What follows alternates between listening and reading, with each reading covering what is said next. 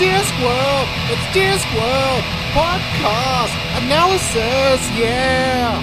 Woo, woo, woo, woo,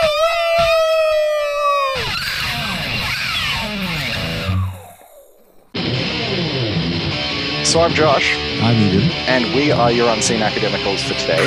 And we will be looking at 1994's Soul Music, the 16th Discworld novel and the third in the Death sequence, where an Ankh-Morpork is infected with the literal spirit of rock and roll, with which Death's granddaughter Susan must do battle with, while Death, amid a crisis of faith, goes on a quest to discover what it's all about, you know, when you really get down to it. And I've written we're going to be using this book to explore ideas of music, memory, education, inheritance, Marxism, and cultural materialism. But I think we're just going to stick with the music stuff today, because as per usual, this has got way out of hand, and I think this might be the second book that I break up into three different episodes. But today we are just focusing on the music things.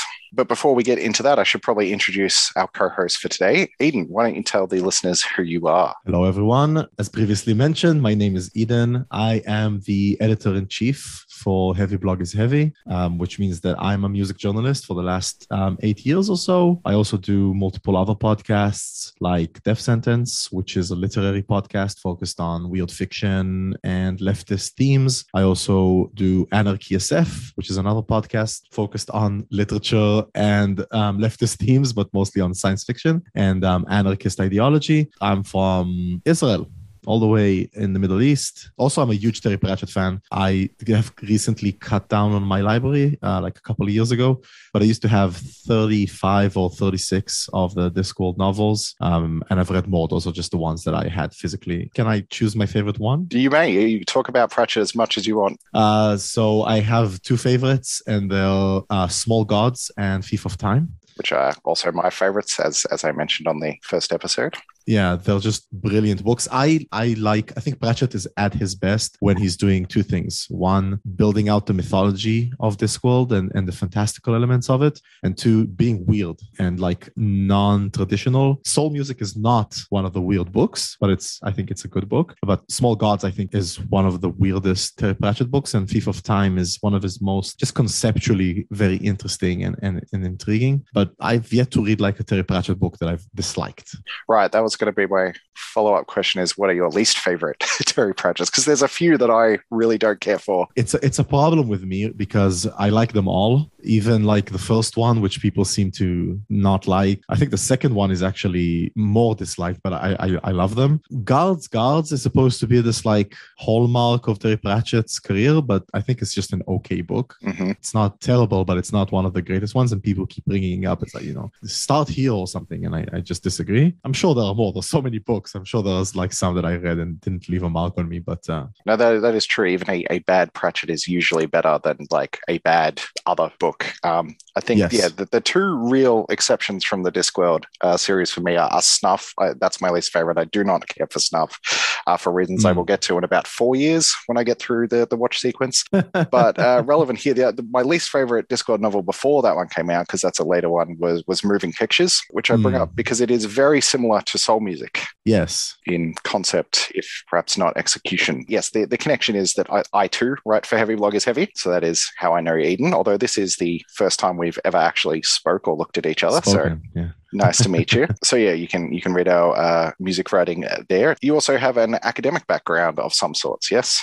Yes, I have a BA in history and philosophy from Tel Aviv University, wherein I focused mostly on early modern Europe in my history part of things. And in philosophy, I focused mostly on postmodernism, literary critique, and also Christian philosophy. That was just one of my interests that I expanded on during my degree. And I haven't really stopped reading and doing my own like slow and limited research. And mostly in early modern Europe, relevant to Discworld, by the way, I try to read up on and understand the use of urban space. So cities, the politics, control over space and time and stuff like that. Pratchett fits in perfectly into those. And you've given talks on those at conventions and things that are on YouTube. And yeah, so mostly when I talk about stuff, I get invited to talk about science fiction and fantasy. I've spoken at the Republica conference, which is a big digital culture conference in Berlin. I've spoken there a few times about all sorts of stuff. stuff, but also the radical potential of science fiction and digital loneliness and stuff like that. Also, I talked about metal, by the way, and the metal's version of climate change and the post-apocalyptic aesthetic. I've spoken about data visualization in a few conferences and the relationship with science fiction. My favorite talk that I ever gave is about data visualization in Star Trek, like how the maps and charts and stuff like that kind of like interact with the show's politics. Right. I have a 4,000 word draft analyzing Gojira's engagement with climate politics and climate apocalypse and everything that I intended to be the first in like a whole series of going through like to cattle decapitation and everything. But I wrote the Gojira on and then they announced the new album. So I was like, damn it, I have to wait. And then I didn't come back to it. So that's been sitting there for a year. So at some point there will be a deep dive series on climate change politics and metal. And as some shameless self-promotion, I also have recently published an article on Star Trek in the most recent issue of the Science Fiction Studies Journal, which is all about food futures. It's a special issue. Yes, there is a article in there by me on synthetic food and animal ethics and things. So if you like Pratchett and you like Star Trek, Eden and I have bounties for you. All right, why don't we talk about soul music then? Yes. So before we do that, Eden, I need to know, are you ready to rock? Yes, I am.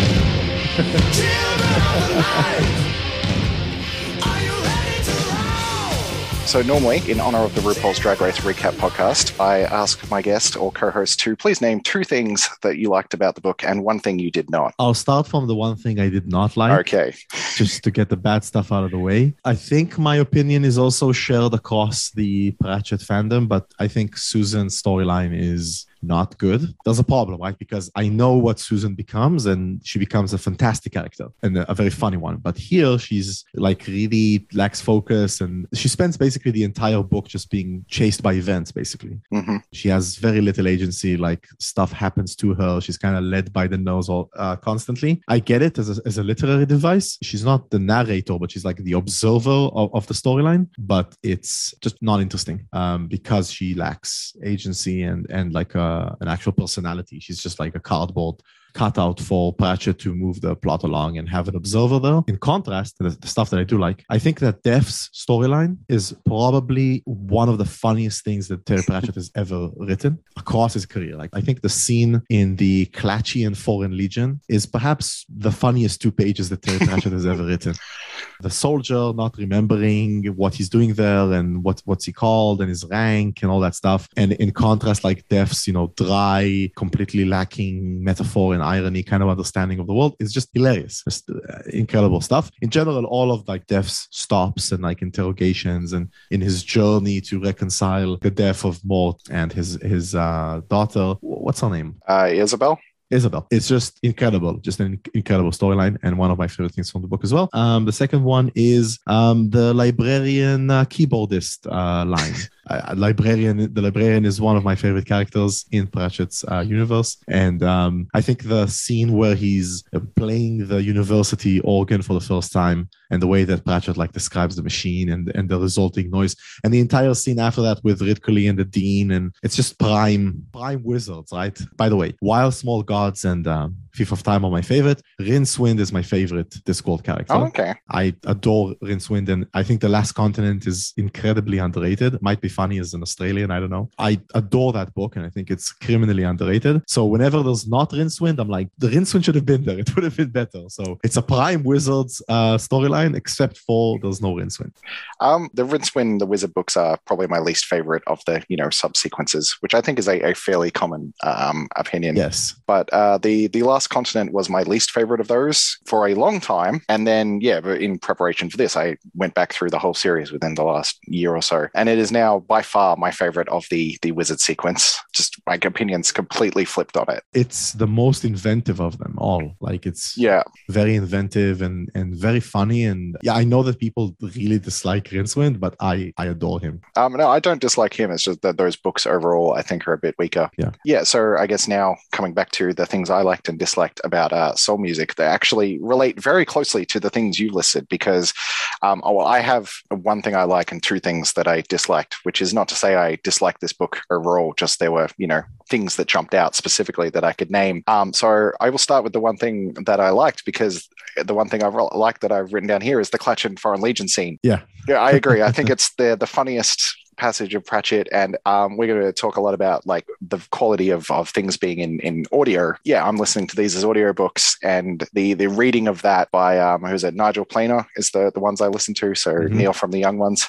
Him reading that and the timing on that whole scene, I think, makes it even better. One of the things I don't like is sort of the humor is a bit weak otherwise. Yeah. The references to music, there's no real substance to them or comment. It's just like, hey, here's this band, or here's this song, and it's like laughter by recognition rather than there being a joke there. So in the middle of that, to have this amazing Clutch and Foreign Legion scene, it stands out quite a lot, I think. And I agree, the death story is very strong. Although I do dislike that he sort of reuses the going to the bar from Mort. That happens twice in Mort, where Death goes to the bar, then Mort goes to the bar, and now Death's going back to the bar. It's sort of a scene he can't get away from, is Death getting drunk. I guess the things I dislike are much the same, because I've got the weak musical references, but just the humor in general. Like, I can't stand music with rocks in as a phrase. He couldn't come up with anything better than that, or even just calling it rock music. I don't know. Music with rocks in, they repeat it over and over again, like it's this aha, get it? And it's not saying anything, it's just rearranging. Rather than rock music, it's music with rocks. I don't know. So that and sort of the running thing about him looking elvish and things like that, I don't think they're as funny as Pratchett seems to think they are. Yeah. But that is not to say I do not like this book, as we'll get into with our discussion of its critical reception. So on all the previous episodes, I've been using Andrew M. Butler's pocket guide to Pratchett's works. Are you familiar with this book at all? Yes. So he gives out of 5-star ratings for all the books, and Soul Music he gives a 2 out of 5. That's a bit harsh. I think so. Though I do agree with his assessment, saying that the book is rather straining too much for the pun or illusion. Yeah, I was going to mention the puns. The puns are like really bad.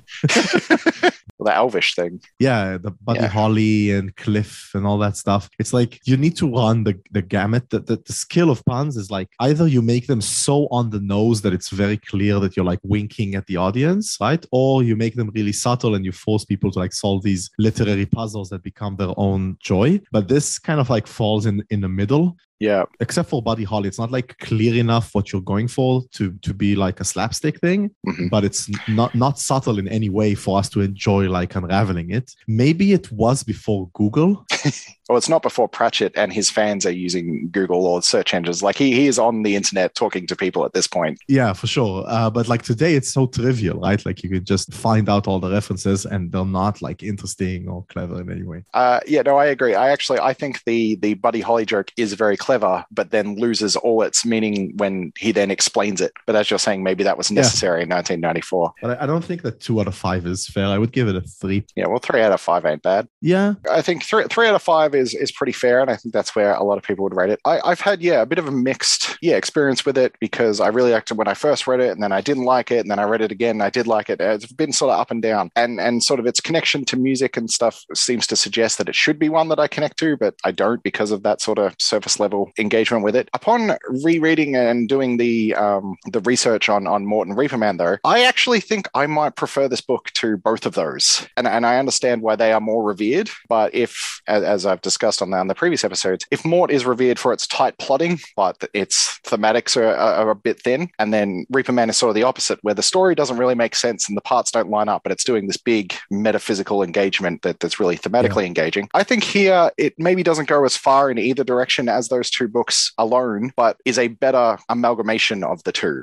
The plot makes sense and moves along. It's not all over the place like in Reaperman. And I think despite the surface level engagement with rock music itself, the other themes, the Marxism stuff that we're not going to have time to get into today, I think there's a lot going on there. And plus Death's, whole soul searching thing. I think Pratchett really manages to meld the two together. So my hypothesis going into Hogfather and then Thief of Time is that perhaps the Death books get better as they go. I mean, I prefer Reaperman to this, but not because I think it's a better book, but just because I would rather, like I said, I like when he adds to the mythology and wrestles with the big picture stuff. So I would prefer for him to shoot high and miss, like in Reaper Man, right? Make this grandiose thing, which I agree with you, doesn't really coalesce into like a coherent storyline all that much, but has like the death of the universe, right? And all the different kinds of deaths and this struggle for the very fabric of Discworldian universe, than a small story at the end of the day, which takes place almost exclusively inside of Ankh-Morpork. Also doesn't have a lot of impact on the recurring cast of characters, except for Susan. But again,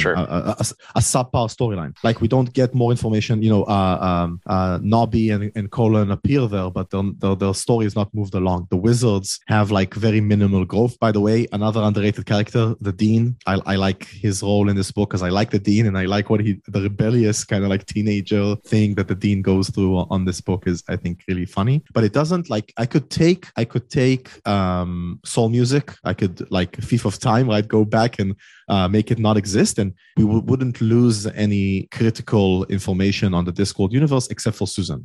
It wouldn't affect the timeline, so to speak. So I like my Pratchett books, like to have ramifications on the setting and how it works and magic and stuff like that. So that's why I like Reaper Man a bit better. But yeah, you're right in the sense that Thief of Time is superior to all of them. So perhaps it does get better as we go along. Can I push back against that a bit? Yeah, for sure. So on two parts, I think there's maybe more going on in soul music than it appears. Like we do have a cosmic threat in that the music is foundational to the universe and is threatening to destroy the world, theoretically. Mm-hmm. Yeah. So if you are after that metaphysical threat, it is there, even though it takes place in Ankh-Morpork. But Reaper Man takes part on a farm that no one cares about, and Colin and Nobby aren't in it at all. And apart from the introduction of the death of rats, I think you could erase the entire story of Reaper Man and not have the cosmology of Discworld change. That could be the case. I mean, there's less continuity is what I'm trying to say. Like music, maybe you could make the point that moving pictures is like kind of like soul music's threat reincarnated somehow, but it doesn't. Death of Rats that is introduced in Reaper Man stays with us for the rest of the series, right? Mm-hmm. The music thing just disappears. Imp disappears. Glod disappears. All these characters never make a recurrence, right? That's what I'm saying. It's not linked to the rest of the series as much as the other Death books are. You could say the same thing about Mort, by the way, and that's why I think Mort is also not as good as Reaper Man, because it's kind of self-contained.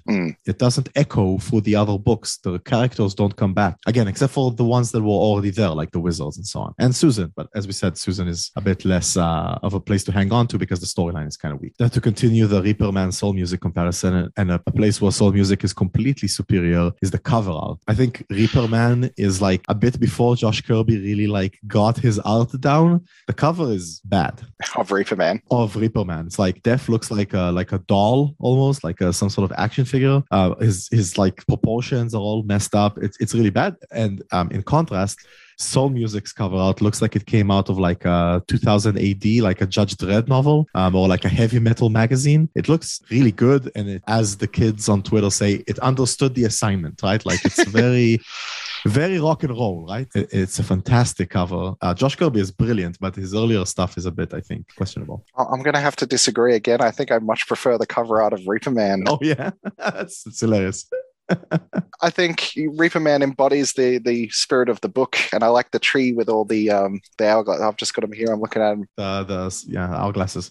Soul music, I think you're saying the model, like the character models, maybe look a bit better, but it understood the assignment. But it is just the Bat Out of Hell cover with Death. Yeah, for sure. And my main problem with it is Susan's not on it, and she's not on any of the covers. That is messed up. I think she's in the background of Thief of Time. She's on like the back cover in the background. But yes, it's very strange that she is the protagonist of. I mean, she's a bit of a side character here, but Hogfather and Thief of Time, she's central, and she does not appear on any of them. I have not noticed that. That's interesting. Yeah, I have, because I go through and I pick bits of the artwork to put as the episode things, and I can't get a picture of Susan. That's hilarious. Yeah, and you've got the band with Roxanne on the back there. So I think the original pressing of the book was just the white background with Death on the motorcycle, and then he added the rest of it in. So I don't know. I actually think the artwork's a bit lacking. Okay, fair. Perhaps another reason why I have a bit of a soft spot for soul music, though, is this was actually my first encounter with Pratchett, though not through the books. Thief of Time was actually the first full book I read. Someone just gave it to me for Christmas, and I read it completely out of sequence. Not that you have to read them in order, but I think Thief of Time is sort of, as you're saying, it's following on from a lot of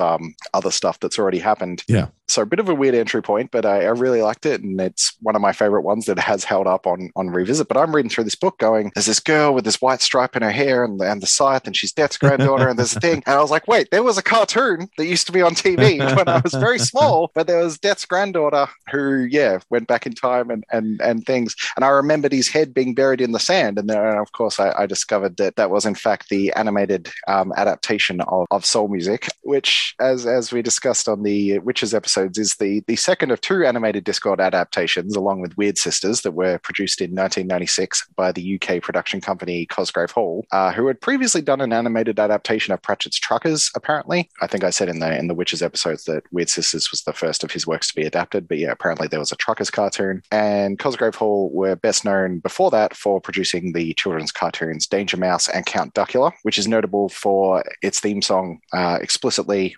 identifying him as a vegetarian vampire, which is an ongoing thing I've been looking for in these books, saying that he's a vampire, but he eats broccoli. So more on that when I get around to doing the bonus vegetarian vampire episode with Sophie. But I think it looks bad. I actually think this is a fairly good adaptation, but I think we're going to agree again, because you mentioned that you had unfortunately seen this before as well. There's so much potential. I mean, like, it has Christopher Lee in it as Death. I would have given like a limb to see an actually good adaptation with Christopher Lee as Death. You need his sonorous voice to get the capitals across, like the capital letters. It's a good cast, and I think there's a lot of potential here, but the animation is bad. Like, the animation itself is so clunky and so just bad. It is ugly, but I did rewatch it going into this, and it's not great, but I think it does a good job of here is the story of Soul Music, which might just be by comparison. Have you seen the one of Weird Sisters? No, I have not. It is unwatchable. And when you're talking about the cast, because here, in addition to Christopher Lee as Death, you also have Neil Morrissey, best known as Tony from Men Behaving Badly, and later probably more famous as the voice of Bob the Builder, but he got his start being Mort in the Soul Music adaptation. Oh, and I've written, there's a guy named Graham Crowden who played Rid Cully. Now, I don't know who Graham Crowden is, but looking him up, he was apparently played Dr. Smiles in the film with Michael Moorcock's first Jerry Cornelius novel, The Final Program from 1973. And none of those words mean anything to me, but I thought they might mean something to you, which is why I put it in there. I'm a huge Michael Moorcock fan, but I had not seen that adaptation, nor even knew that it existed before I saw it in your notes. He was also in Doctor Who, apparently. He had a few appearances. I'm not familiar with this guy. Right. But whoever they've got playing the witches in the Weird Sisters one, like, they do the croaky voices, and it is hard to listen to.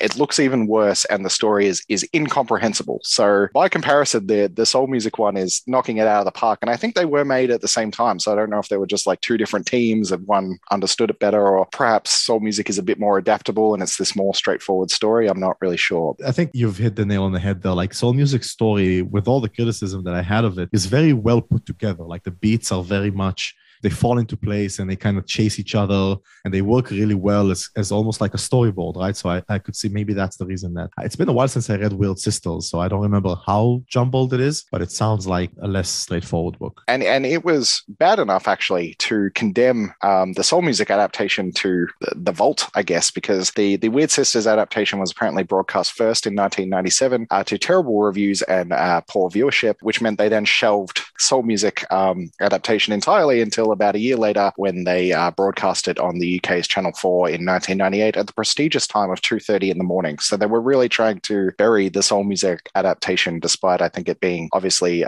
superior. But it got down here in Australia somehow and was on at about 4:30 in the afternoon after I got home from school or whatever. So it got through to me and has obviously had a profound impact on my life. So let's get into our academic examination of the book itself. And today we are focusing on the theme of magical music, which there is a 2003 article called Fantasy Music, Epic Soundtracks, Magical Instruments, and Musical Metaphysics by Isabella Van Elfren, which sounds a bit elfish if you ask me, which charts how fantastic music is described in literature, film, and computer game soundtracks, and assesses the role that music plays in fantasy, noting that the notion of music as a magical force appears in folklore and stories going back at least as far as Greek mythology and the myth of Orpheus. So So yeah, for people who are unaware, the Orpheus is the original musician and poet in Greek mythology. He's represented as a musician, but he is tied in with literature and particularly poetry, because as Adrian Sobolewski, 2017 analysis of the theme of music in soul music on the basis of the Society of the Spectacle, that, as you can see, will have inspired my Marxist track that I'm going to get onto.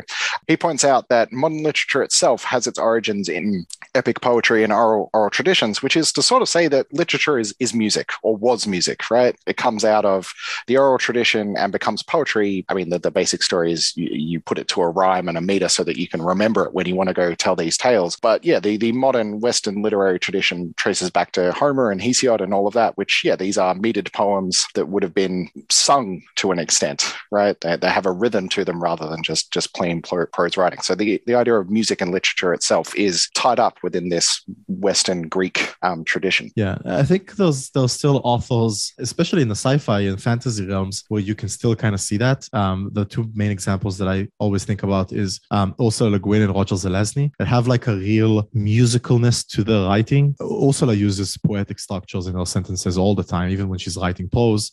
But Zelazny has this thing with rhythm, especially on Isle of the Dead. If you read it, it has this like staccato kind of like rhythmic sense to his prose, which is very interesting. And Zelazny also extensively wrote poetry and about poetry, so it's not like a surprise that that's the way that he wrote. But that's maybe you can see the stitches in between the two formula. And also someone who does interesting things with music and prose inside of the fantasy circles is George R. R. Martin, right? In Game of Thrones, there's a lot of music, a lot of songs that kind of speak to what you mentioned, that the role of music and poetry is to carry knowledge. So one of the main examples and most famous ones is The Reigns of Castamere, which is a poem dictated or written to commemorate a historical event within the setting of Song of Ice and Fire, right? Like the destruction of the lesser houses by the Lannisters. And he uses that poem many times to convey the evilness of the bad faction, right? The evil faction. Although there aren't villains supposedly in Song of Ice and Fire, but the Lannisters are the closest you might get to them. So it's interesting. Yeah, George R. R. Martin, I've read some of his science fiction books, but I haven't read any of the Song of Ice and Fire stuff. But like Tolkien has songs, right? Half of the Lord of the Rings is songs. So there's definitely a tradition there within modern fantasy. For sure. And the only other thing I think of at the moment is that I need to read more Zelazny. That is becoming very apparent to me. He's someone that I've read Lord of Light and I think a couple of his others, but I'm really not that familiar with him. And it's becoming increasingly obvious that I need to be. One of my favorite authors, and he also, by the way, likes a lot of his characters kind of like echo the Orpheus myth. In contrast, by the way, Pratchett's writing is not musical at all, right? Like he has no lilt or like poetic vibe to his writing. On the contrary, like Pratchett is famous for his very, not dry, but like very simple, straightforward. He tells you things, right? His metaphors lie in what he's describing and not in his writing. He doesn't use any like fancy literary devices and stuff like that. And I think if I have read all of Pratchett, but I haven't read soul music, would Pratchett do a good job talking about music? I'd probably say no. From his other writing. But then you read soul music and he's very good at talking about music. Like he's very good at relaying what it feels like to listen to a song, why a song works well, the sensation, right, of music. He does a fantastic job of it, the vibrations and the emotional roller coaster that it takes you on and stuff like that. The whole Orpheus story has several main themes that are usually called out. Of course, the main one and the most famous one is how love can hurt us, right?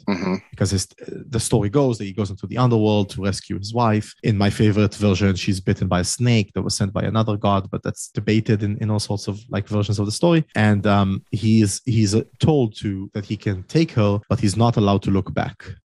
He would look back and again gaze upon the knowledge of the gods. That's the idea. Like if he looks at the mystery, then she will be taken from him. But he looks back. And if you read the story in the naive form, it's like he's a child, he's immature, he wants to know and so on. But the reading that I prefer is that he just loves her so much that his gaze is drawn to her, right? Like he gravitates towards her and that's why he looks back and loses her. Inside, his love causes him to lose her, right? It's a very tragic, very poignant sort of story. And I think Pratchett in soul music does a good job of interposing like the Orpheus metaphor onto imp and musicians in general. Like one of the main themes of this book is musicians dying, right? Like in car crashes, in plane accidents.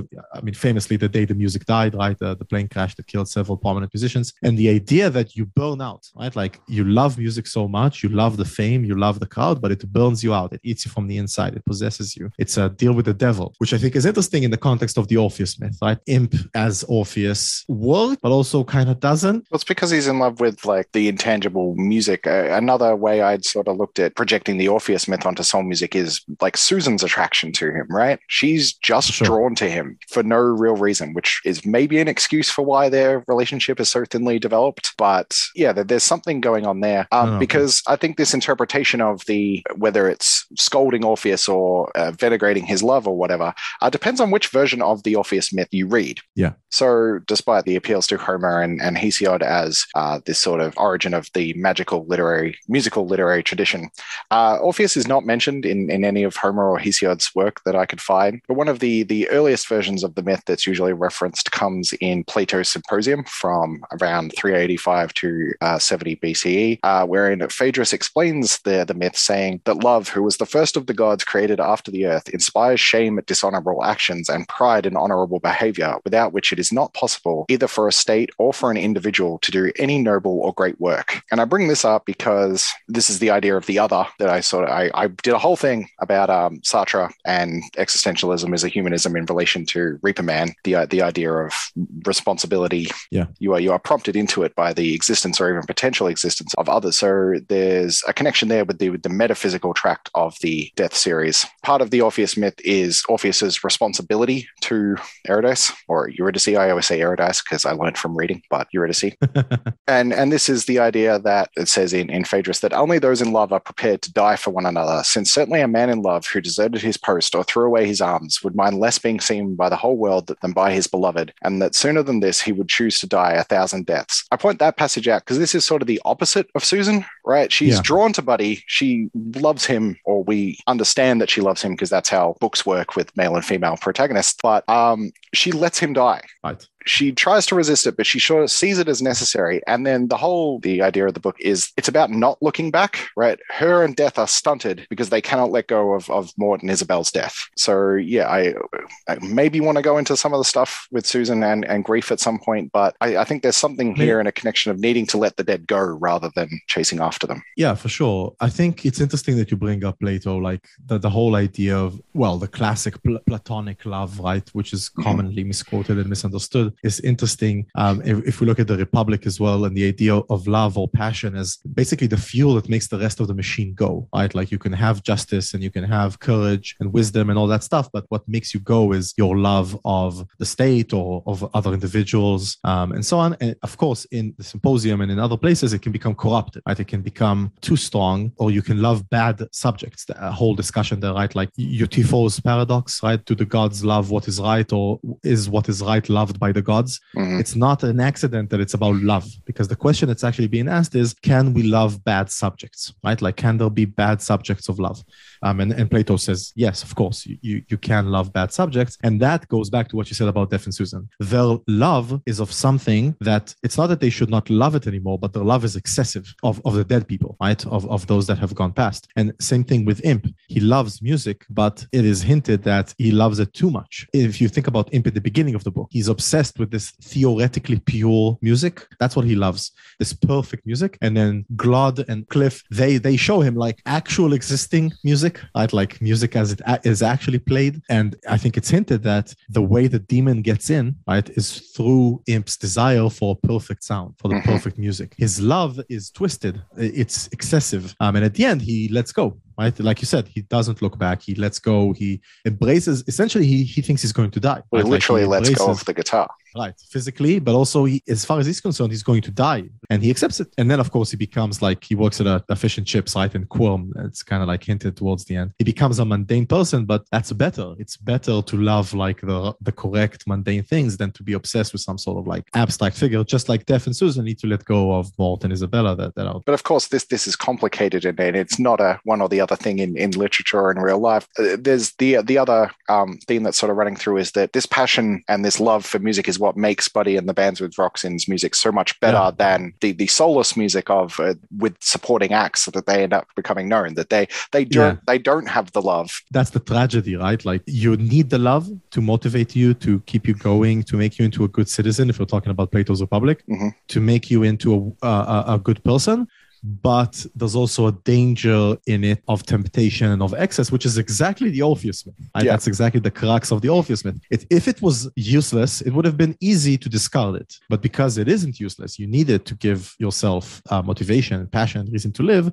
That's where the tragedy lies, that it's so dangerous at the same time. Yes, and this connects to the last passage from Phaedrus that I will quote, or the Symposium, but Phaedrus is the person saying it. He compares Orpheus unfavorably to another character called Alcestis, who gives her life for her husband, and therefore he's returned to her, right, because she was willing to die for love. Whereas he says Orpheus was only a lyre player, right? That's another connection between Buddy and Orpheus. But he was only a lyre player and did not dare actually die for the sake of love. And that's why the gods showed him only a phantom of the wife he had come to recover, because they thought he lacked spirit. Yeah, so that's the idea that you need the love, right? Otherwise, the gods or the muses or whoever aren't going to inspire you. So the love is a necessary but dangerous part of true art, I guess, in the Platonic sense. But that is the Greek or the Greek versions of Plato. Interestingly, I went to Brewer's Dictionary of Phrase and Fable, because that's where Pratchett says he goes to get all his mythological information in the first instance, and doesn't mention any of these ancient Greek interpretations, even though it is a Greek myth,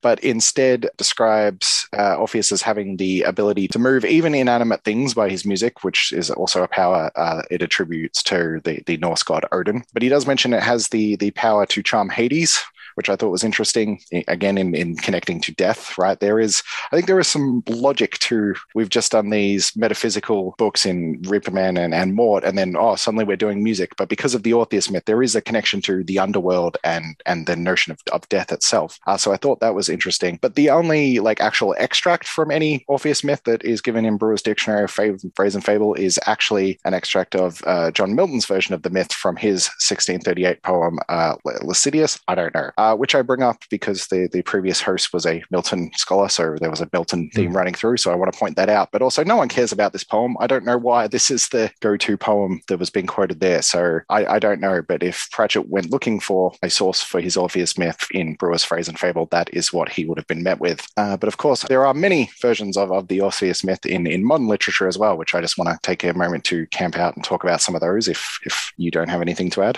One last thing, actually. You mentioned this idea of love making something real and so on. The idea of illusion and the lie of art is something that runs through Plato's work and also through Orpheus's myth, right? This idea of what's real, what's fake, and what part does art take in it. Famously, Socrates hated poetry because it was a fake art, right? Creating things that don't mirror anything in actual existence and create these inherently inferior versions of reality. And I think the book, actually, Soul Music, explores it in an interesting way at its end, where death basically holds music hostage, right? He uses the guitar, plays an empty note, and then in order to be restarted, they make a deal with music, right? Imp will restart it if it promises to let him go. So there's kind of a deal with the devil, but in reverse. The devil is music itself instead of the devil using music. And there's this idea of death being the ultimate reality, the ultimate prosaic reality, where all illusion ends, where all illusions are destroyed and cut out in favor of dying, which is the final truth. And music as being some sort of illusion of life, of vitality, of movement, of vibration, of rhythm. And I think in Orpheus's case as well, the idea of, again, him playing music and charming Hades and Cerberus as well, the guardians of death with this fragment of life, right? He brings life into the dead place with his music, because music is sort of a simile or even a synecdoche for life, right? It's life in miniature. And I really liked how Pratchett explores that in the fact that death appears, and the empty note, the notion of an empty note is so interesting as well, a chord that is not a chord, music that is not music, and death is the cessation of music and the cessation of life. So that was another line of thought that I had.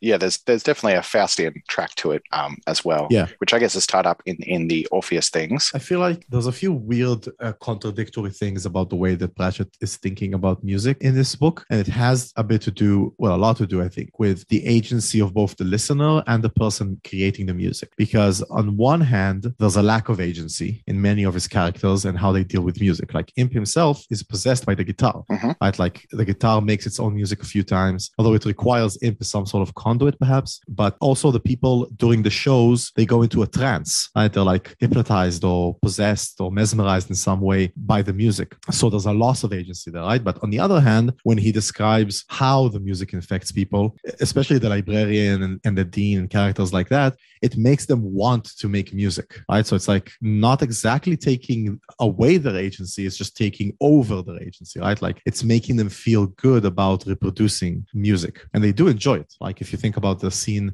with the librarian and the organ, it ends with him being flown across Ankh-Morpork, right, by the explosion when Ridcully fires a crossbow at it. And then it describes him as smiling and joyous in the wreckage. So he enjoyed it. It wasn't that he was possessed and he was made to do something that he didn't like. And the same thing goes for the people, like I said, that listen to the music, right? Like the fans. Are they fans or are they being forced to listen to the music? Do they like what they're listening to? Do they appreciate it? There's the whole scene in the beginning where they play, what's that dingy bar called? The Mended Drum, right?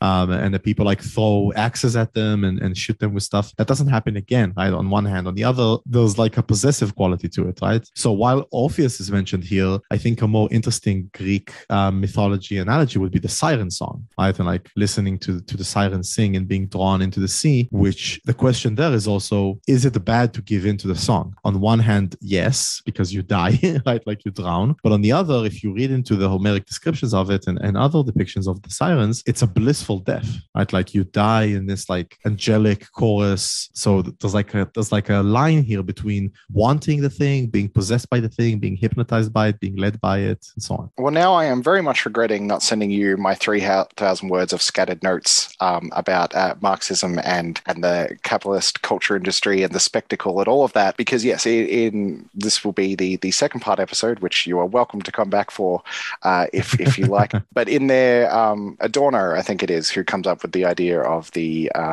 the culture industry, which is this idea of what you're saying is that there's music and art as a force that inspires people, but then gets co-opted and used to suppress them. But he specifically describes that in terms of the sirens and the siren song. So I've got a whole bunch of stuff about that to work through. I think I understand why the Orpheus comparison is more appealing, because it's a hero story, right? Like it's one of the classic hero's journeys. By the way, if we want to analyze soul music in that lens of the hero's journey, it is quite lacking. Like it doesn't have all the parts that it's... The main thing that it lacks in the context of Orpheus is what's called the katabasis, which is the going under. The hero usually goes underground or under something, where the metamorphoses of the crux of the story, right? The drama, when when the conflict is expelled, the result is kind of like an alchemy, right? The hero is metamorphosized by that conflict and its resolution, but it usually happens underground, like with Orpheus, right? Orpheus goes into the underworld, into Tartarus, and there his transformation occurs. Here, there is no such thing.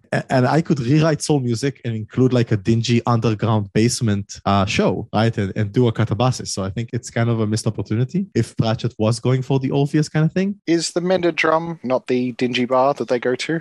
But it's not a basement. If it's a basement, then done. I take back everything that I just said. It is on the cover of The Color of Magic, but on that cover, Two Flower also has 4 eyes. He literally has 4 eyes, right? Yes, it's not the glasses. So I'm saying that cover should not be treated as an accurate representation. I'm pretty sure that's the Mended Drum on there. It could be. Oh, I see what you're saying. They're going down the stairs. Yeah. So that's an interesting point, actually. Yeah, if the Mended Drum does include a descent, and that's exactly where Imp is transformed into Buddy for the first time. Yeah. Then maybe the Orpheus metaphor or allegory is a relevant one, because it's exactly the katabasis. You go into the dark place and there the transformation occurs. So that's interesting. Even if you want to extract it from like literal interpretations, right? We obviously have underground as a term in music of there's the mainstream and then the underground. And the idea is that they're not allowed to legally play music on the streets. So they go into the underground, the underworld of this seedy bar to play with. So I think metaphorically it follows. And I think it's meant to parallel the story of the Beatles, right? That they couldn't get any gigs, so they went to Germany and played and then came back. So I think metaphorically it's engaging with that idea. So while we were speaking, I was reading up on the Mente drum, and you are 100% correct. You descend downstairs to get into the bar. Oh, well, there we go. So there you have it. It is a Calabasas, which is interesting. Oh, thanks for following that up. But it's interesting for you saying that, the hero's journey isn't really present in this book because that's one of the things we focused on in the analysis of Mort, saying that he really sticks to the hero's journey in that book. The other two episodes that I want to do about soul music are, one about the Marxist analysis and the cultural materialist analysis of what's going on, but also one that focuses on Susan. So I haven't done it yet, but I am wondering how much of her story follows the hero's journey. In ways it does. Like Binky is a classic call to adventure, right? Like a magical animal appears and it kind of coaxes you into the magical rabbit hole, so to speak, that you're going to fall under. But here Binky appears and is the call to adventure. And in the beginning, Susan refuses it. And she's like, logic and all that stuff and education. Terry Pratchett's like, Pink Floyd is showing there, like education is a bad noun, as a bad thing. But then that's the problem with her storyline. She kind of freezes there, right? She freezes there until the very end, where she accepts, the magical reality of existence and so on. And then she returns, right? She returns to where she started, and everything is different but the same, and she's the only one who remembers and so on. But maybe that's the problem with her storyline, that it just doesn't progress through the steps that we'd expect it to progress. As I said, I haven't actually gone into the research on this stuff yet, but as you point out, she goes back to the point where she's done. There's a whole discussion about how time hasn't really moved while she's been away, which is a whole thing about fantasy time and the hero's journey, that it has to happen outside of real time. So that's interesting to me. And what you're saying about Susan, like she starts the hero's journey and then sort of freezes. A hypothesis I've had that I haven't tested yet is this meant to be a subversion of Mort, in that he tried to change the future and everything and was set on saving this guy, whereas Susan's sort of thing is she does accept that Buddy needs to die and doesn't want to happen, but understands that she has to do that for things to progress. So something I'm going to examine extremely closely and at too much length in a future episode is how this interacts with the idea of Mort's hero's journey. But so a good teaser for what's to come. There are other versions of the Orpheus myth in fantasy, so I wanted to talk about some notable ones, beginning with Neil Gaiman's Sandman series, right? Obviously, Pratchett and Gaiman had a close relationship, so I thought it was interesting that Orpheus ends up playing a major role in the Sandman series. Mm-hmm. But his version follows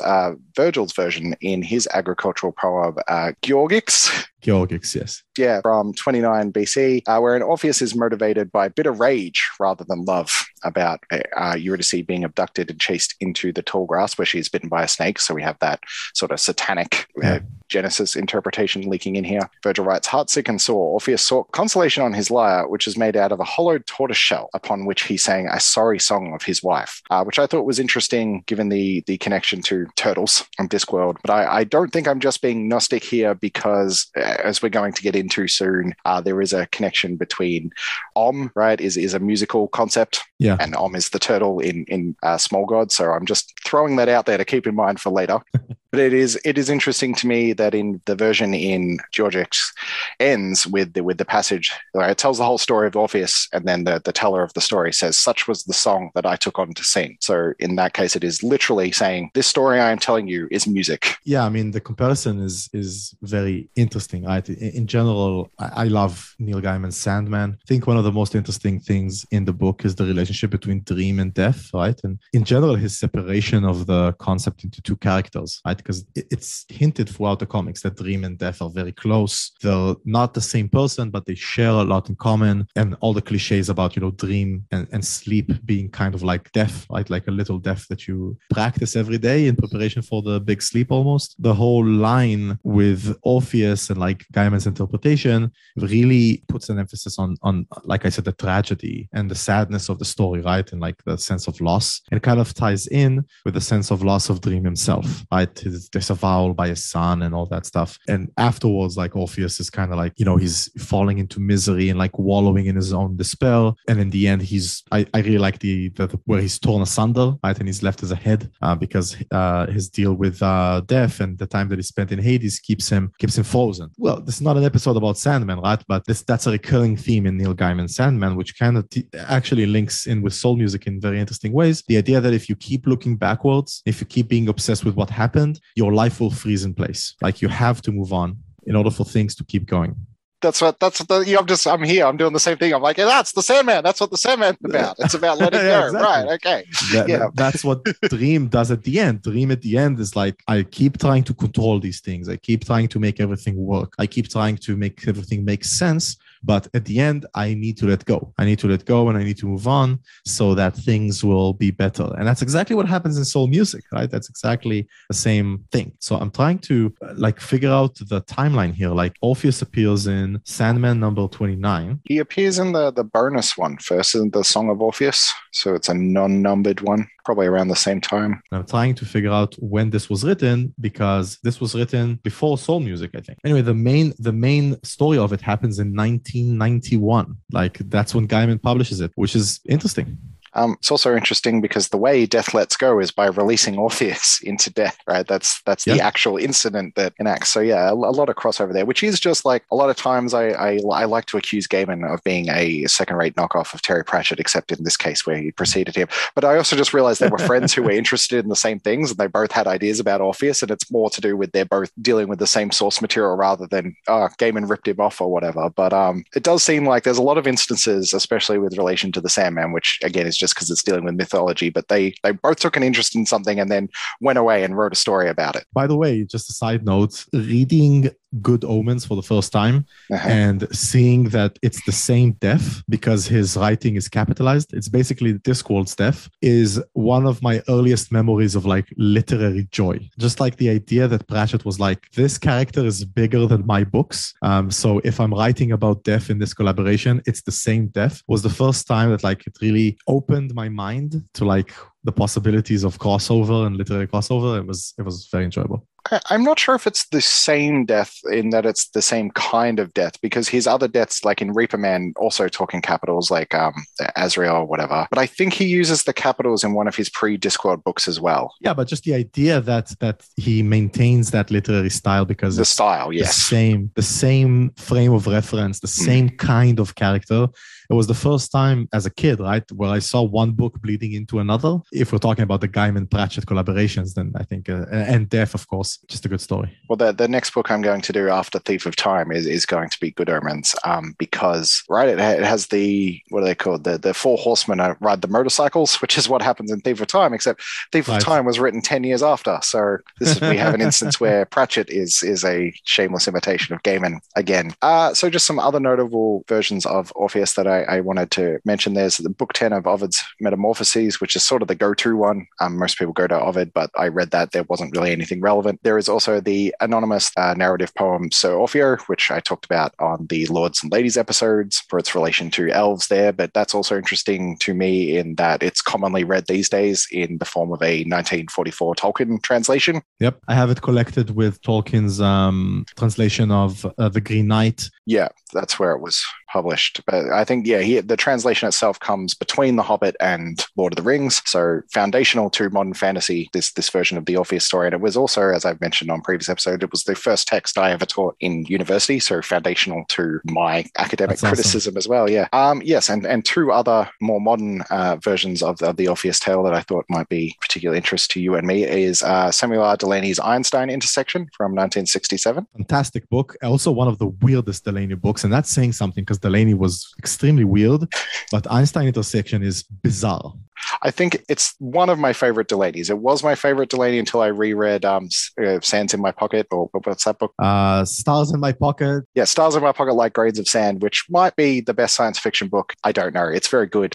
But yeah, so that, and it's one of the more readable ones. Like, it's weird, but it's not Dahlgren, right? You can read Einstein Intersection. It has a story that ends. Yeah. And the other one I thought deserves a shout out, although I'm not sure about, is on a list of adaptations of Orpheus, one of them mentioned Jeff Vandermeer's Venice Underground, which I know you're a fan of. Fantastic book, and 100% an Orpheus retelling myth. Again, goes into the underworld. Also does like Jonah stuff. Jonah is another, by the way, comparison when you talk about Orpheus, because he's also like he goes under and so on. At the bottom of Venice, of the underground in Venice Underground, there's a fish. The fish eats the main character, so there's a whole like Jonah kind of thing going on there. I don't know if I picked up on the Orpheus stuff when I read it. I think I interpreted it more as a Dante thing, with the like going through the circles and getting deeper and deeper and deeper. It's all. I mean, that's Vandermeer's kind of thing, right? Like Vandermeer really likes to play with that stuff. So, but he is chasing his lost sister, right, into the underground, and he when he finds her, she's transformed in all sorts of ways by her stay there. So there is a whole Orphean theme to it. Yeah, I don't remember it very well, and I need to reread it, because now that I'm done with the Stephen King things, I want to go back and plug my Vandermeer holes, which sounded weird. But I like the next thing on my list is the what's the, now I got to say, Orvigenus or whatever series. Ambergris. Ambergris, that's the one. It is very good and very weird, and it also has a catabasis and an Orphean theme in it, by the way. Yeah, well, that is the next on my list, but I didn't quite get to it before this.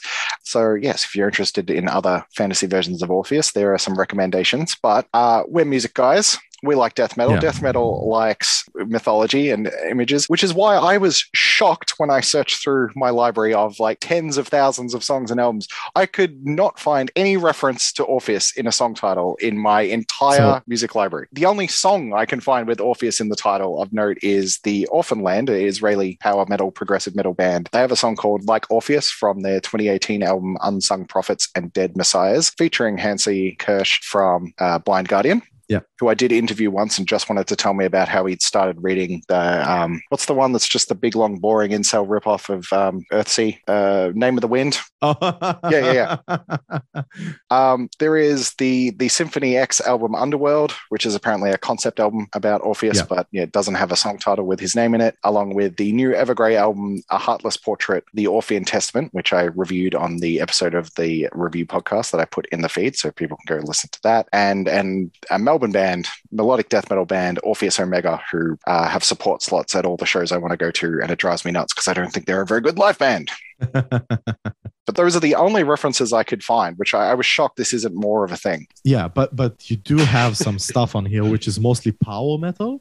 Yes. And I think I know why. Orpheus is what's called an ars poetic work, right? Uh-huh. It's a work of literature on writing literature, or a work of poetry on writing poetry, or a work of music on writing music. And power metal loves that shit, like singing about bards and musicians and the music itself and so on.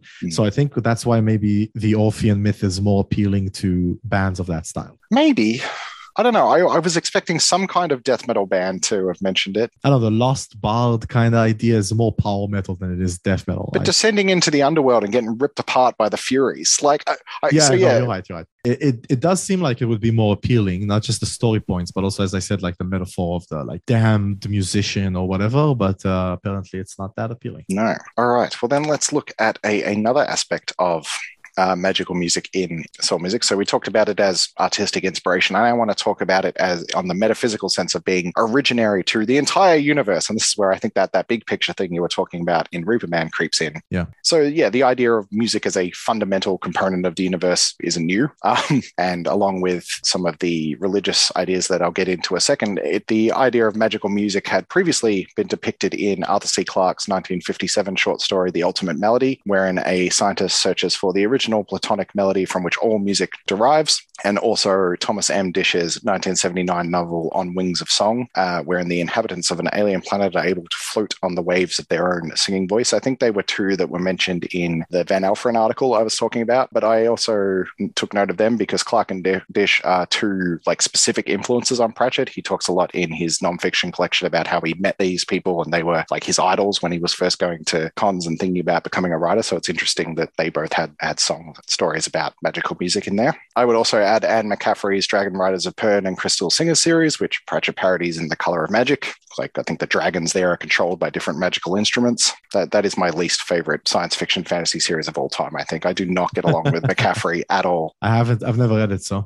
It's awful and like shockingly misogynist. Everyone kept telling me, wait till you get to the White Dragon. That's the one, the White Dragon. I read the White Dragon, and it's like literally a lady justifying why she deserved to be raped for like 300 pages. I'm like, oh, Jesus. Awesome. Yeah, no, the same person was a aunt who gave me Thief of Time the next year, gave me a copy of, it was like an omnibus version of the 3 Crystal Singer books. And that did not have the same impression on me as Thief of That sat on my shelf for about 20 years. And every few years I'd go and try and read it and give up. And eventually it got donated to an op shop. So yeah, I don't get along with McCaffrey, but a big deal, and one which, is parodied in the first Discworld book. And there's also the rock and roll song mage Tom John in Alan Dean Foster's Spellsinger series from 1983, who we speculated might have been the inspiration for Tom John in Weird Sisters on that episode. So just a few precursor magical music books that I thought might have had an influence on Pratchett there. There's another book I think is interesting to mention here because it was published 1 year after Soul Music. Which is Gareth Nix's Sabriel. Right. I believe it's Garth Nix rather than Gareth. Oh. I know it's Garth because I'm looking at the books on my shelf and they have Garth written on them. Fair. Really, really, really, really, really good YA fantasy novel. One of my favorites, wherein magic is performed, necromancy is performed via bells, and the music of the bells and its reverberations and rhythm binding forces, either can bind souls and so on. So I think it's interesting they were released close to each other and both have music at the base of its magical kind of idea. Yeah, no, very interesting. I didn't realize they were that close because Sabriel is kind of, and Lorraine as well, are kind of like Susan characters, right? They're very similar, which might just be working from the same archetype. As also, we mentioned this the other day because there is a cool post-rock album called Aborson, which is the band are called Aborson, which is the name of the necromancer in this series. So we do have I have a musical representation of this semi-obscure young adult necromancer series, but I have about as many references to that as I do to Orpheus. Very strange. And one thing I wanted to mention, to skip a bit in your document, I saw that you were going to mention music is like an ordering sort of force, like in Pythagoras and the idea of the music of the spheres. We can talk about that now. Yeah, so I wanted to mention that because Nix uses it like that, right? Like music is this fundamental kind of like almost mathematical concept that orders reality. And if you know how to play the correct notes, you tap into some of reality's underlying infrastructure, which I think is a very interesting concept. Correct me if I'm wrong, but doesn't play a big part in soul music, right? Like this idea of music being, it is a primal force, right? But it's not a ordered force. It's more chaotic. Yeah, I think it's foundational rather than they don't manipulate it at all to change things. It just is ever present. Yeah. Like the idea comes from, as I said, from Pythagoras, right? The idea of the connection between music and math. I mean, harmony is just math, right? The scale is just math. It's just numbers and the ratios and stuff like that, which makes music like this very interesting entry point to the idea that the universe is ordered and is playing along some sort of predetermined plan or predetermined set of rules. And when we play music, we kind of tap into that underlying infrastructure. This is magical music is a theme through a lot of the influences for Pratchett, but he goes a step further than a lot of them, though, in asserting that his music also has an originary power. So the passage from Soul Music reads, 1, 2, 3, 4, and the universe came into being. Matter exploded into being, apparently as chaos, but in fact as a chord, the ultimate power chord. Everything all together, streaming out in one huge rush that contained within itself, like reverse fossils, everything that was going to be, and zigzagging through the expanding cloud alive, that first wild live music. In the beginning was the world, right? Yeah. A word is a sound at the end of the day. It's not so far from music. And if you look at, I think, non-Judeo-Christian mythologies, you find music playing a part in a lot of them. I'm laying up the Tolkien reference, right? Like the music of Iluvatar and the idea that reality comes to being out of the void from a symphony and a choir. By the way, if you go also into the Judeo-Christian tradition, the angels are a choir of angels. They sing a song venerating God. And that song is an inherent part of reality. Also in other traditions, like Hindu traditions and stuff like that, where song and worship are closely tied together, this idea that music is somehow primal. Well, you've laid up the Tolkien references, which I'll get to, but you've also laid up the connecting to other traditions, because this original power chord in Hindu mythology is noted as Om, which some people might recognize not just as one of the worst Soulfly records, also the name of the god in Terry Pratchett, right? His god is literally the sound that started the world. So there's a melding of like Om in Small Gods is representative of the Abrahamic god, but is named after this Hindu idea of creation. So yeah, in Hindu and Buddhist traditions, Om is the primordial sound that creates the universe. And I'll probably talk more about this when I do get to Soul Gods. But it might also be a reference, as the L-Space commenters explain, to the idea of the Christian God being omniscient and omnipresent. And so, right, it's all encompassing. So yeah, Pratchett is kind of collapsing those ideas together. Yeah, I have like 15 minutes or 20 minutes left. So all right. Oh, well, there is way more to go. So what do you want to talk about? Tolkien, right? Yeah, Tolkien. Let's talk about Tolkien. We mentioned the creation of reality through song. I mean, famously, that's how the Silmarillion starts. By the way, one of the best passages that Tolkien ever wrote, those 30 odd pages about Iluvatar kind of conducting the choir and Melkor's evil influence on it. I do have the passage there about the creation of the world through music. I want to read it? Okay, here we go. Then the voices of the Ainur, like unto harps and loops and pipes and trumpets and viols and organs, and liked unto countless choirs singing with words, began to fashion the theme of Iluvatar to a great music. And the sound arose of endless interchanging melodies woven in harmony that passed beyond hearing into the depths and into the heights, and the places of the dwelling of Iluvatar were filled to overflowing, and the music and the echo of the music went out into the void, and it was not void. But then he does a few interesting things, I feel. This idea that he specifically says that they heard the music, so they know kind of what's about to happen. But there's also like hints and notes and leitmotifs and subtleties that you can't really listen to at once. And so some stuff are still unknown to the Valar, even though the symphony basically tells the story of Arda. The history of Arda is preordained inside of Iluvatar's symphony and the symphony that the Valar create with him. But there are so many subtleties and complexities to the music that they don't know everything, which I think is a really interesting point. And it kind of talks to the music is an unmediated medium, or the least mediated medium that there is, right? When you look at a painting, it is highly mediated through your understanding of the painting, the text that the museum writes about it, the preconceptions that you have about shapes and color and stuff like that. There's something about music that skips through the entire top part of your brain, so to speak, and speaks to the stem, right? Like the lizard brain, the stomach. And soul music talks about that as well, right? Like how primal and physical it is. And it's like that in Tolkien as well, both in the creation myth and then afterwards when he talks about music as a source of memory and sadness and stuff like that. Kind of like bypasses your conscious mind and speaks to the visceral primal parts of you, which is very interesting. I relate to it on a personal level, and it's also interesting on a metaphysical level. And Pratchett does it in soul music as well, right? Like music as the spontaneous thing that takes over you, which I find very interesting. Yes, I think I had more about that later in relation to the Pied Piper and things. But that's an interesting comparison. Also to soul music, right? Like music leading you by the nose. Is there like a Pied Piper character in Tolkien's work? Something is like tickling the tip of my tongue, but I'm not sure that it's like a bard leading people into catastrophe. I'm not really sure, but there is, of course, the Pratchett Amazing Maurice book, which is a parody of the Pied Piper, which the Amazing Maurice gets mentioned as a Pied Piper character in Reaper Man. So he obviously had that on the brain as he was going into writing the next Death Series book. So that is interesting there. I had a comparison between Tolkien and Lovecraft. Do we want to finish on that? Yeah, sure. So yes, Van Elfren also recognizes Pratchett's soul music. There's an interesting analogy to Tolkien's music of the Aeneid, as described as a primal originary force in the Silmarillion, which you've just talked about. There was a passage in the Van Elfren article that I have deleted, so I won't be able to specify it, but they were saying that within this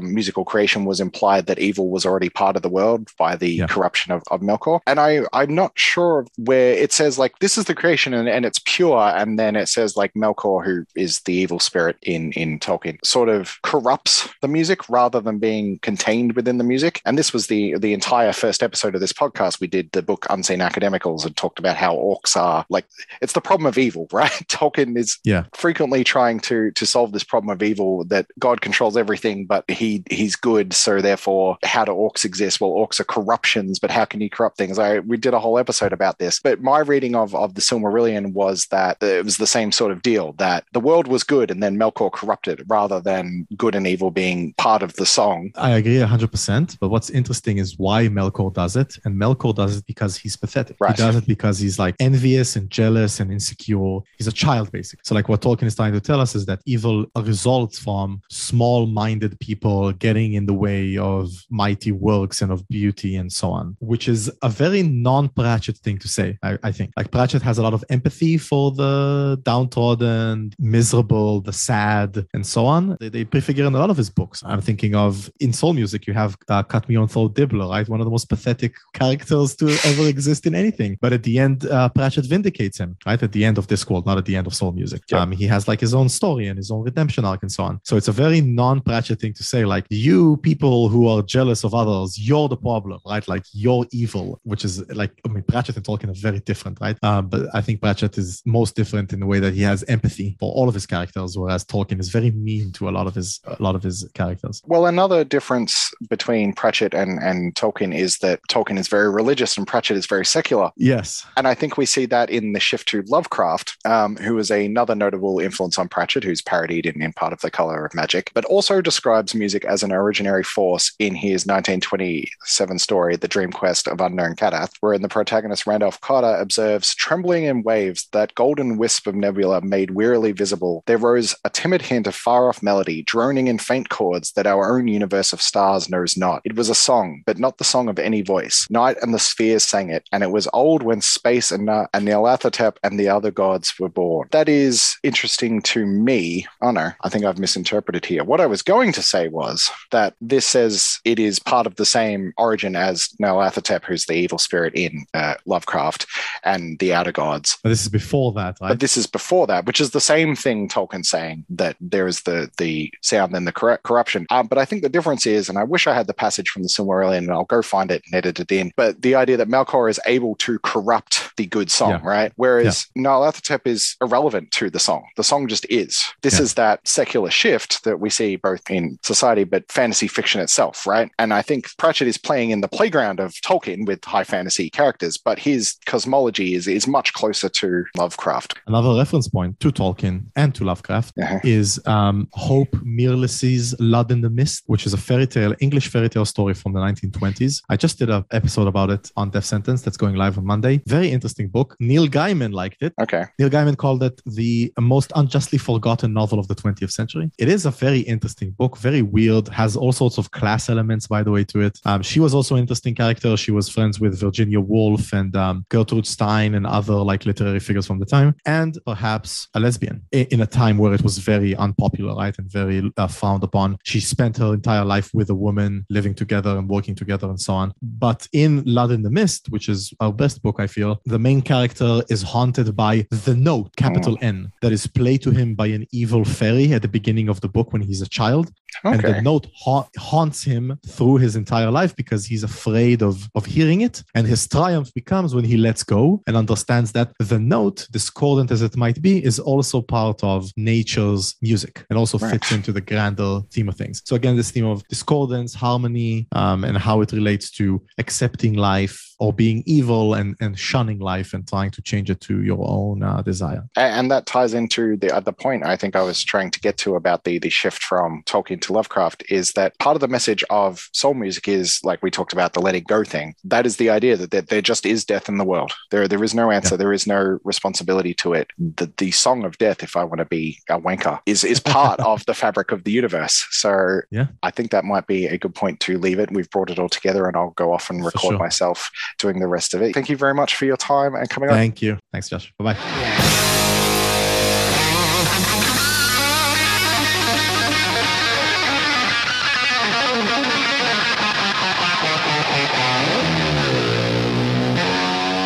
Mightier than Este is Nienna, sister of the Fianturi. She dwells alone. She is acquainted with grief and mourns for every wound that Arda has suffered in the marring of Melkor. So great was her sorrow as the music unfolded that her song turned into lamentation long before its end, and the sound of mourning was woven into the themes of the world before it began. So that is the passage that I had edited out of my notes that I was talking about at the end there with Eden. And while it doesn't show Melkor affecting the world of Ardor, it's instead Nienna whose sorrow at his corruption of the song is woven into the song itself. But the point is, it says at the end that her song turned to lamentation long before its end, and the sound of mourning was woven into the themes of the world long before it began. So all of this creation myth stuff in the Silmarillion is happening and gets woven into the fabric, the song of the universe. Whereas, the comparison to Lovecraft is that the song just is, and then later these gods, which Lovecraft's gods aren't necessarily spiritual gods, they're just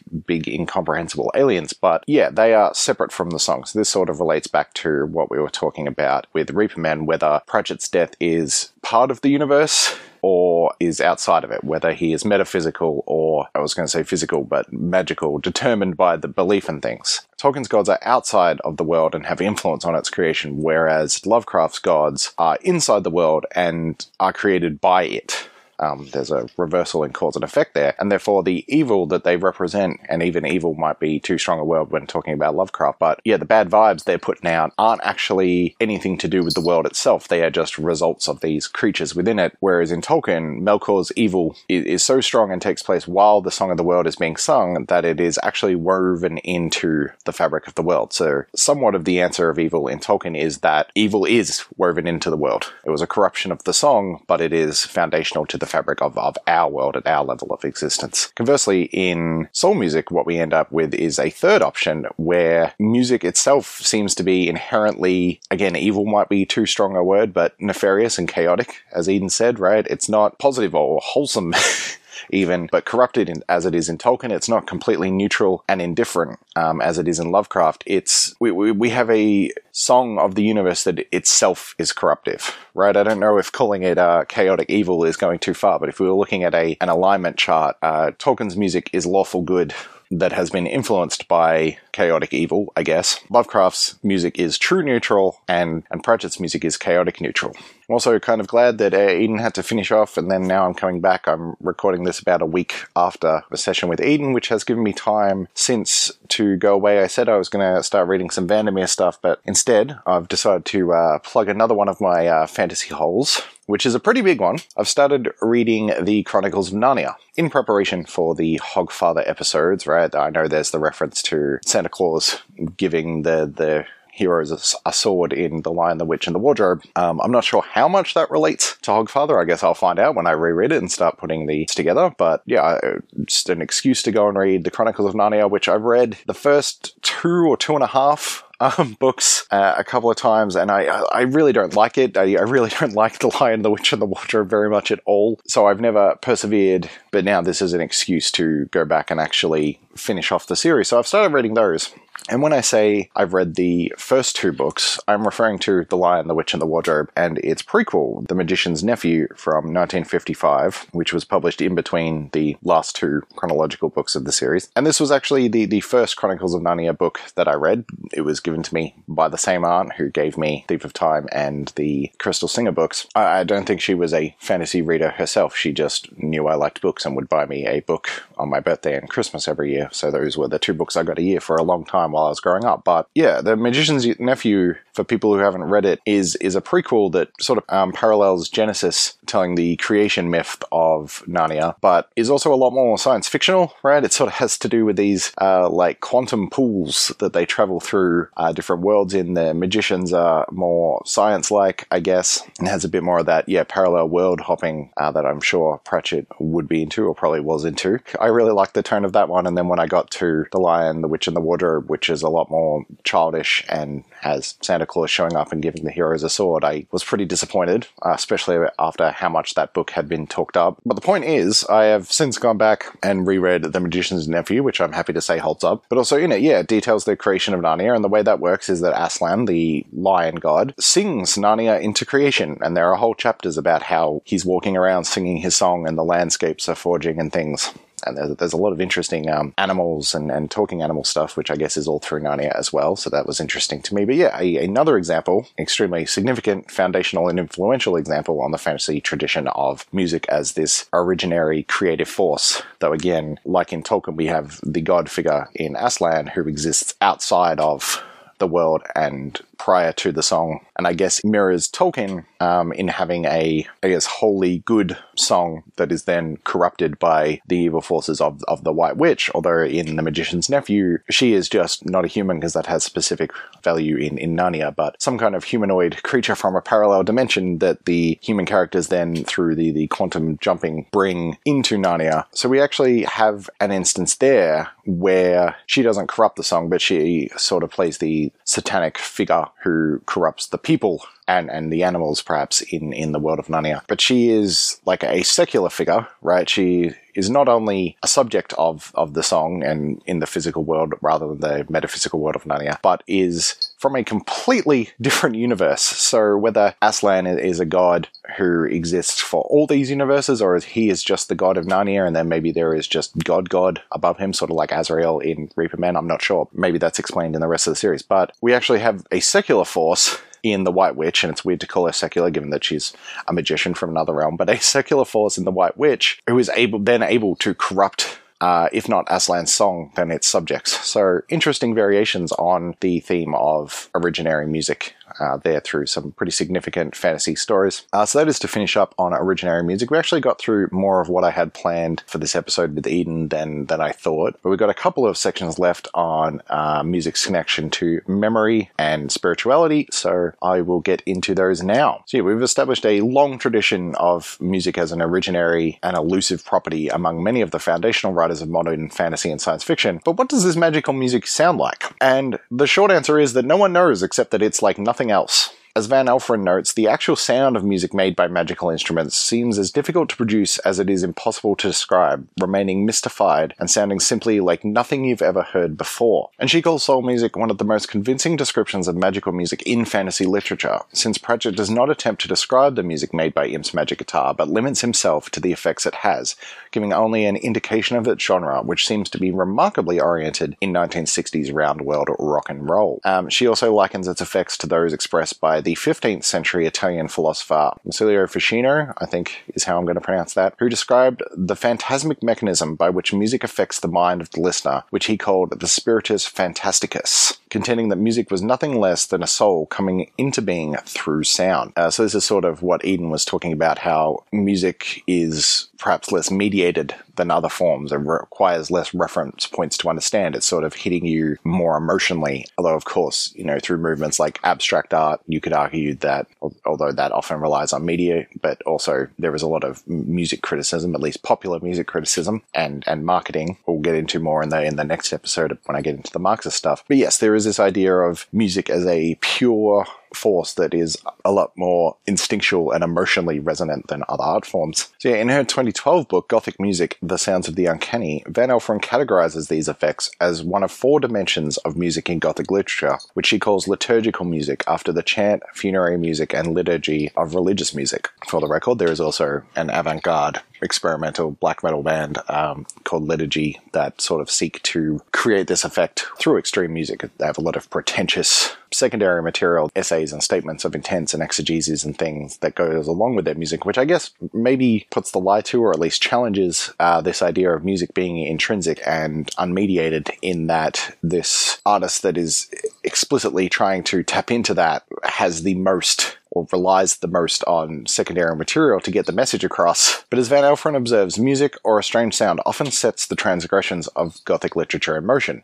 Whether or not the listener wants to, they get dragged along into the musical movement from the mundane to the divine or the occult, and also being considered able to evoke ghosts, drive away demons, or exorcise vampires. I haven't come across music being used to banish vampires in the, I think, 60 books and almost 130 films that I've watched and surveying so far for all these tropes. Yeah, I don't think I've come across music being used to banish them, although there is a terrible 2009 film, Suck, about a vampire rock band, which ends with the head vampire being impaled with an electric guitar. Some of that. Oh, actually, I tell a lie. I don't know. It's not an effective use, but there is the 1996 Dennis Miller vehicle Bordello of Blood, about a vampire brothel that has the guy who plays the vampire in Fright Night playing a sort of televangelist priest who is trying to fight Satan through the power of rock and roll. This movie is more entertaining and better executed than it sounds, and I I find his character particularly entertaining. I can't really remember the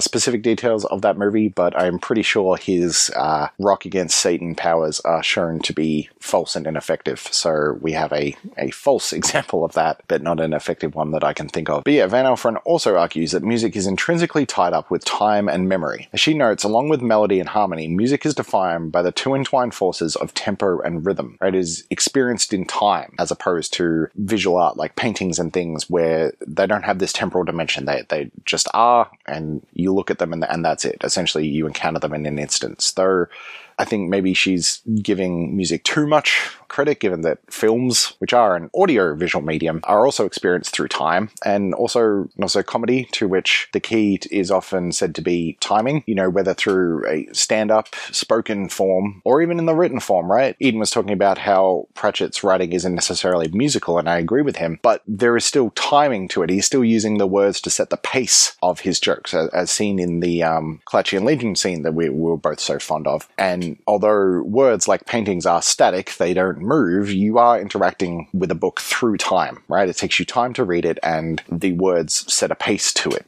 which again ties into how writing is poetry, perhaps. And another temporal device that Pratchett uses in his writing, in a particularly comedic capacity, and one of his trademarks of his writing is his use of footnotes, which specifically interrupt the action. They break up the time and interject, and he's able to use that to deploy jokes in certain times or set expectations for the reader, through temporal manipulation as well as the content itself. So either Van Alphen's maybe giving music too much of a privileged position, or we're just here seeing the connection between music, literature, and also comedy. But Van Alphen writes that through its temporal experience, music forms strong associative trails of memory, affect, and identification, arguing that all these assessments of musical magic are driven by magic's close relationship with memory, affect, and imagination, which is another theme of soul music. You're talking about memory here. And Van Alphen says that the simple act of saying this music reminds me of signifies the recognition that listening to music in many ways is an act of fantasizing. Now, I think she's maybe overselling this again, because you could say the same about a painting. This painting reminds me of, or this film reminds me of, or this stand-up comedy set reminds me of, right? I don't think music has a monopoly on memory and association. I think maybe it feels more magical, I guess, or implicit because of that unmediated, more emotional thing that it is tapping into. And I often associate music with particular memories and things like that. So perhaps it is more so inclined just because of its, almost subconscious associations, but I don't think this is an exclusive to music sort of phenomenon. But while the theme of music is not explicitly intertwined in the text of soul music itself, the inspiration for the memory theme in soul music does seem to be explicitly musical, right? Because Death's problem with grieving for Mort and Isabel is that, the problem there is he can't forget, he can't let it go, right? There's the saying that time heals all wounds, and that is not true for Death, because as he says, he remembers everything. And this is a quote of a Meat Loaf song, right? And the influence of Meat Loaf is made explicit through the cover art that is just a parody of the Bat Out of Hell cover. So on the second Bat Out of Hell album, Bat Out of Hell 2 Back Into Hell from 1993, so a year before soul music comes out, there was a song or an interlude track called Wasted Youth, which is spoken by Meat Loaf's collaborator, songwriter Jim Steinman, that begins by saying, "I remember everything," and goes on to describe the protagonist being corrupted and possessed by this guitar. I remember everything! I remember every little thing as if it happened only yesterday. I was barely 17, and I once killed a boy with a Fender guitar. I don't remember if it was a Telecaster or a Stratocaster, but I do remember that it had a heart of chrome and a voice like a horny angel. It required the perfect combination of the right power chords and the precise angle from which to strike. The guitar bled for about a week afterward, but it rung out beautifully, and I was able to play notes that I had never even heard before. Yeah, so pretty explicit influence on... Came out in 1993, so probably, even at Pratchett's pace of writing, probably a bit too close to the publication of soul music to be a direct influence, or it would be, except that the monologue was also recorded by Steinman on his 1981 solo album Bad for Good, where it was called Love, Death, and an American Guitar, and then was re-recorded for the Meatloaf album with additional sound effects and things. And according to the annotated Pratchett file on soul music, Pratchett has confirmed that Death's quote, and I would then extrapolate perhaps the plot and major themes of soul music, were based off Steinman's version of the monologue, which again sort of seems unlikely that, you know, someone would know this monologue from an obscure Jim Steinman album rather than the multi-platinum selling Meatloaf album that came out around the time he was writing this. But as recorded in his essay Straight to the Heart Via the Groin, where he talks about having heart surgery, when the operator asked if he wanted to have any music being played during the operation, he specifically asked for him to put on some Jim Steinman rather than Meatloaf, although the operator only had a copy of Bat Out of Hell, so they put that on instead. So yeah, I don't have too much to say about the idea of memory itself other than throwing out those speculations and associations that I mentioned before, but I guess the point I can make about this is that theme is intrinsically tied up with music and popular music itself. So building on this idea of music as a unmediated sort of emotional spiritual force, Van Elferen also likens Pratchett's conception of magical music in soul music to that of the 20th century composer Karlheinz Stockhausen, who argued that music's vibrations move and feed the soul, enabling listeners to feel wonderfully alive, full of energy, elevated and divine, and that the enchantment it brings forth is the result of the metaphysical connection with human soul, transcendental time, and even with creation, which has been attributed to music throughout history. We've sort of talked about this in reference to fantasy and things earlier in the episode, but what's interesting to me is that the example Van Elferen uses to illustrate this connection actually comes from Dracula. She refers to the musical laughter of Dracula's brides, which, you know, first tempt Jonathan Harker when he goes to the castle at the start of the book. And Stoker writes that the brides whispered together and then they all three laughed, such a silvery musical laugh, but as heard as though the sound never could have come through the softness of human lips. It was like the intolerable, tingling sweetness of water glasses when played on by a cunning hand. I don't know if this is quite magical music, but we do have a explicit description of what the voices of Dracula's brides sound like, right? They sound like water glasses being played. It's also interesting to me here that we have this idea of the bride's songs never being able to come through the softness of human lips, right? Which isn't saying they bypass the lips. This is more of a Lovecraftian thing, although this is pre-Lovecraft, saying that the experience that was happening sort of contradicted the physical mechanics of what going on. The sounds they were making didn't seem like they could come from human lips, which isn't to say they're bypassing the lips, it's to say that the brides aren't human. They have different lips in human lips. But this still, to me, reminds me of, one of the characteristics of Pratchett's Death is that his trademark voice bypasses the ears and appears in the head of the listener, right? So Death's voice is not musical, or it's not physically musical, right? You could perhaps say that music only exists in the mind of the listener, right? If the tree falls in the forest, is there a sound? If Death's voice bypasses the ears and just goes straight into the head of the listener and it's just mental synapses, is there music? Is there a sound? Or is there just the voice? So yeah, whether Death actually makes a sound is debatable in soul music. But as Van Elferen notes, fantasy also has a penchant for magical instruments which enchant listeners just like Orpheus's lyre did.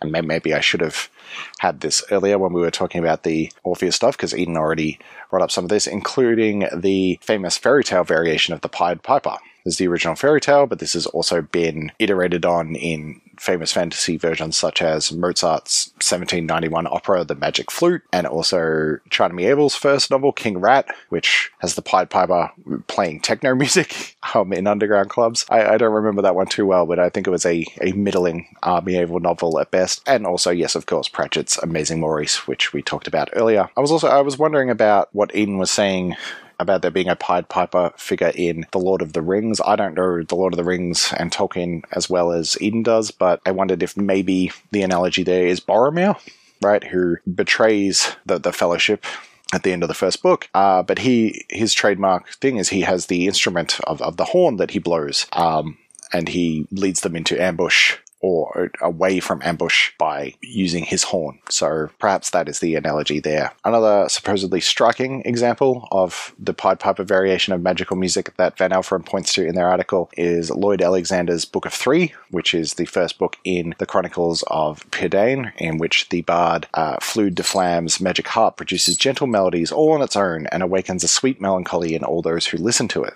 So yes, this book is the basis for Disney's 1985 film The Black Cauldron, which is named after the second book in the series, and the trilogy is also an example of a high fantasy Bildungsroman, so just another precursor that Pratchett is engaging with here through his parody and interpretation of magical music. And Van Alphen also likens soul music to Lovecraft's 1992 story, The Music of Eric Zahn, which is about a musician who has it's like a possessed violin, I think. But yeah, Van Alphen says that, like Buddy, the musician in this story has little influence on the melodies played by his instrument, and he also becomes possessed by that music. But unlike Buddy, who wants to melt away into the sweet harmonic world his instrument creates, Eric Zahn is terrified of his viol and the powers of the music it plays. So yeah, that is something that sort of sets Buddy and Pratchett's rendition of magical music apart, is that once it is revealed to be a corrupting force, Buddy's not really fighting it. He wants to join it. So this again sort of relates to the Alphen glamour, that he is being possessed but also enticed. And I think this was what Eden was getting at, in that your agency is not being possessed, it is just being overwhelmed.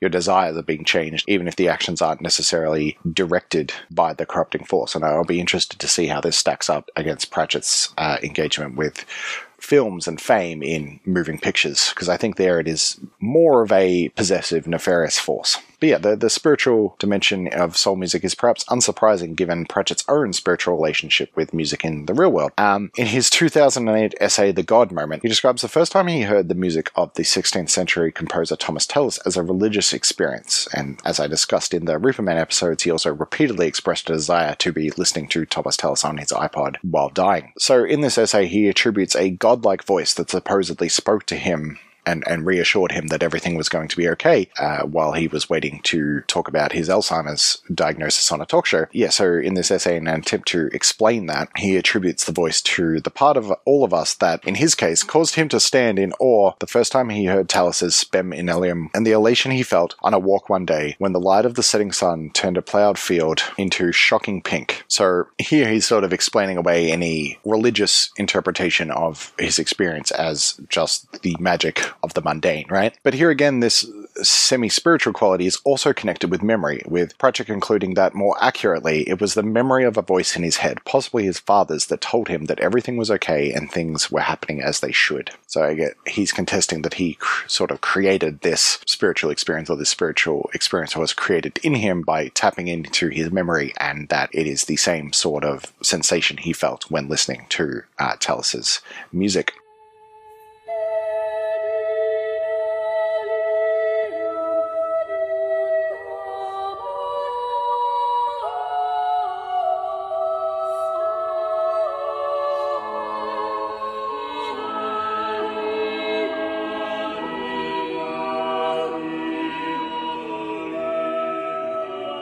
Mention of Tallis was curiously absent from Pratchett's list of his favourite songs that he gave during his 1997 appearance on the BBC4 radio programme Desert Island Discs, which asked guests to select 6 songs to take with them if they were stranded on a desert island. I mean, perhaps he only encountered Tallis later, right? That's easily explained. Though it does point out that, yeah, maybe Tallis and this sort of spiritual interpretation of music wasn't an influence on soul music, right? This interview's been given in 1997, so this is a few years after, but he's still probably referring to the kinds of things he had been listening to in the mid-90s.